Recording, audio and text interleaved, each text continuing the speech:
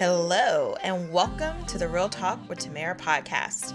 I'm Tamara, a photographer and creative director for beauty, wellness, and lifestyle brands and professionals, and your host of Real Talk with Tamara.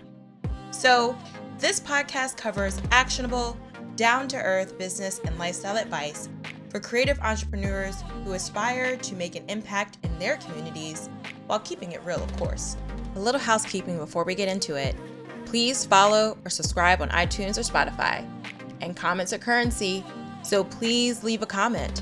You may just get a shout out on an upcoming episode. We don't like saying no, and we don't like to disappoint, but there's power in knowing when to say no. You can save yourself time, money, peace of mind when you don't, or when you decide to say no to the right things. And I was inspired to talk more about this topic when I saw a post from someone I admire that said, "Every time I deny my first mind, I pay for it. Every time I say yes when my answer is no, I pay for it." And listen, I have learned that you can pay financially, mentally, physically, spiritually, all of the above. Saying yes when you should have said no can certainly be a teaching moment. I know for me, my first paid client that I ever had was a teaching moment for sure. The thing in business is that you'll constantly be faced with the decisions to say yes or no. It doesn't end once you've unlocked a new level in business. The decision making never really ends. Especially now more than ever, understanding what to say no to so you can say yes to the projects that really matter is ridiculously important. But first, I want to quickly talk about why you should learn how to say no or just have no in your arsenal of things to say. Understanding when to say no or to move on from a project is so crucial in your personal and your professional development. Personally, saying no may mean implementing or establishing boundaries with friends or family members. Professionally, saying no means not taking on projects that may not be in alignment with your core values or if the integrity of your work is being completely compromised. I totally understand negotiation. Negotiation is another skill that comes in handy in business that is certainly needed. But if someone is trying to quote unquote negotiate you to work 30 to 45% lower than your rate, chances are they should not be your client. If someone doesn't really care about the transformation they'll experience, they don't want to do the work themselves, and they just want to throw money at you, even if it's your full rate, they also should not be a client.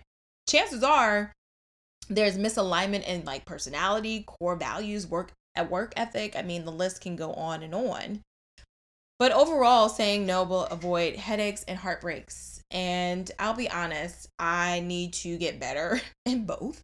I thank therapy for helping me on the personal front. And professionally, while I'm getting better, things definitely fall through the cracks, which you just don't see in the very beginning. And hey, maybe this episode is a pep talk. But before getting into a few scenarios of when to say no or to negotiate, let me also say this. In some of these stories, you're going to be seen as either the hero or the villain. Unfortunately, or fortunately, this is the risk that you take when you say no to someone or something, or when you cancel a project, or negotiate terms that help serve everyone's best interest. So not just your client, but also for yourself. I think that's why people hate hearing no or saying no. But here is a sobering thought. You're not in business to be liked by everyone. You're in business to be respected for your craft, for your professionalism, how you handle heartbreaks and obstacles, and also your expertise. And as someone who is hitting almost 4 years in business, saying no is never easy, especially when your bank account is like, feed me. This is why it's so important to look at having part-time jobs when you're first starting off in your business so that you're not putting a strain on your creativity in your business. But the peace of mind and ability to make space for something greater when you're saying no is a way better trade-off. So here are a few scenarios of when to say no. The first You clearly know it's not a right fit. It could be because the client is out of your budget range, the client is not aligned with your core values and beliefs, maybe the timeline just doesn't match up. It's very easy to say no to a project when the payment is exposure, but when there is money on the table, it may prove to be more difficult. This is why it is so important to establish your core values and your beliefs in your business and standing firm on your rates or whatever your minimum rate is so that you don't waver too far from your truth. If you're open to negotiation, consider going into a conversation knowing what your minimum base rate is. So something that I just said. You don't have to pull it out every time someone audibly gasps at your rates, but you can use it if you choose to based on the flow of the conversation, which leads me to the next scenario. Number 2, do not get pulled into a sob story. Everyone has one, but sadly, you cannot help everyone. And everyone has been pulled by one, including myself. I've had conversations with my creative circle about times they've been led by their emotions and were then aggravated because they didn't follow the structure or protocol that they implemented. Again, this is not charity. This is your business. And this is why it is so important to know who your ideal client is. And furthermore, what your non-negotiables are in business, because it will save you in the long run. The next scenario, which may be a little woo-woo, but your gut and intuition is there for a reason. She just knows. The amount of times I've ignored my intuition, the amount of times I've said, I've told you so to myself, I could probably be a millionaire by now. I understand wanting to ignore your intuition because typically the inkling comes even when there is little information or insight.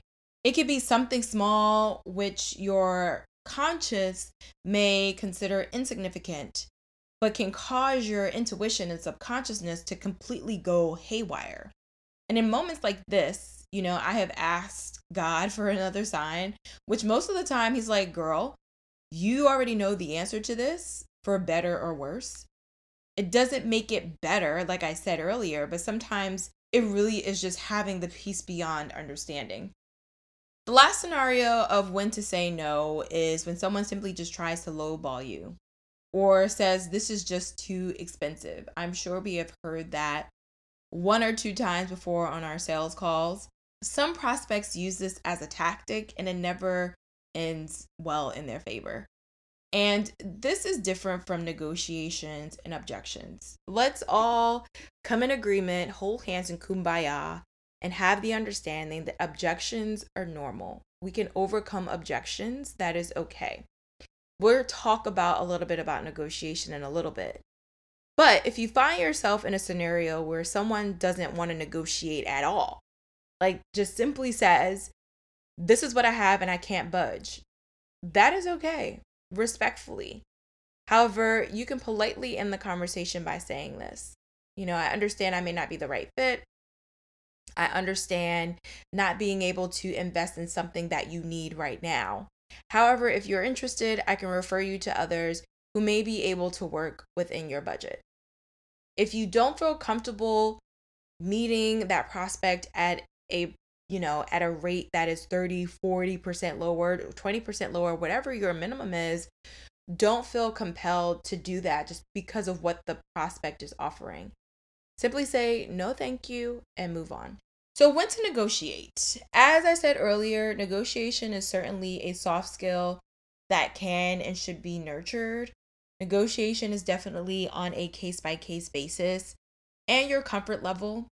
It may be easier to negotiate when you notice there is alignment with the prospects, such as, their pain points, maybe their personality, but there may be hindrance of another kind stopping this prospect from signing on the dotted line. And this is why I can't stress this enough. Like knowing who your ideal client is inside and out, even down to their personality, is so, so important because this is going to help the negotiation go smoothly. Sometimes a client may be interested in your package, but wants to negotiate something a little bit more custom that can work for all partners involved. Me personally, I don't consider this lowballing. I also think it depends on how the individual approaches the topic. There may be some prospects that, while they understand the value and the process, maybe $1,500 doesn't work, but $1,000 does. You can develop a custom package with some adjustments that you'll both be comfortable with. Maybe, in the case of a photographer, maybe that's fewer images to reflect the lower price point. And in order to do this successfully, again, it is so important to understand what your personal non-negotiables are and what each of your packages already offer if there is tiered pricing. Consider the workload, the time frame, and the rate being negotiated. So when is it time to move on? Maybe you've decided to work with a client, but you've realized along the way during the process that you're not the right fit, which is pretty awkward, I know. And believe it or not, you still have some choices as a service provider. Again, this is that situation where I said you may be seen as the villain. Sadly, not all projects will end with a happy ending, and it doesn't matter what you do or say. Now, if you have more nightmares than dreams when it comes to your projects, you may want to consider going back to the drawing board and reviewing how you work with your clients, how you select your clients. But every once in a while, there will be projects that come along that seem more challenging than you expected. And here are two options. Again, just my opinions. The first, complete the project. You've made a commitment, and if you're able to follow through with the project, please do so. When it's complete, congratulate yourself because you're feeling fast and forward. Use those lessons that you've learned from the project and make the necessary corrections for the next time. If you decide to terminate or end the project, here are a few questions to consider. What is your return policy? Is the fee non-refundable? Is there a cancellation fee? Are you willing to return a percentage of the amount to remove yourself from the project? I always say, if you want to have uncomfortable conversations or to just get additional clarity immediately, have a phone call. Do not just send an email. Or if you want to send an email, offer the option to chat over the phone to discuss the reasons why you want to terminate this project. And instead of adding fluff, just say, after consideration, I will have to respectfully terminate this agreement because of XYZ. Again, this is a tough conversation to have, but life isn't all about amazing conversations. Either way, this is another opportunity to fail fast and forward, and also an opportunity to analyze where the disconnect started. Maybe it started at the discovery call stage, and really use this as your guide for future conversations and prospect or client interactions. This is definitely a shorter episode, but to wrap all of this up, saying no can definitely be uncomfortable, but it is necessary. As I've said in a previous episode, business owners have to say yes and no every day. So be comfortable with having that responsibility, especially as you continue to grow in your life and in your business. And on that note, this wraps up another edition of Real Talk with Tamara, Real Talk for Real Women.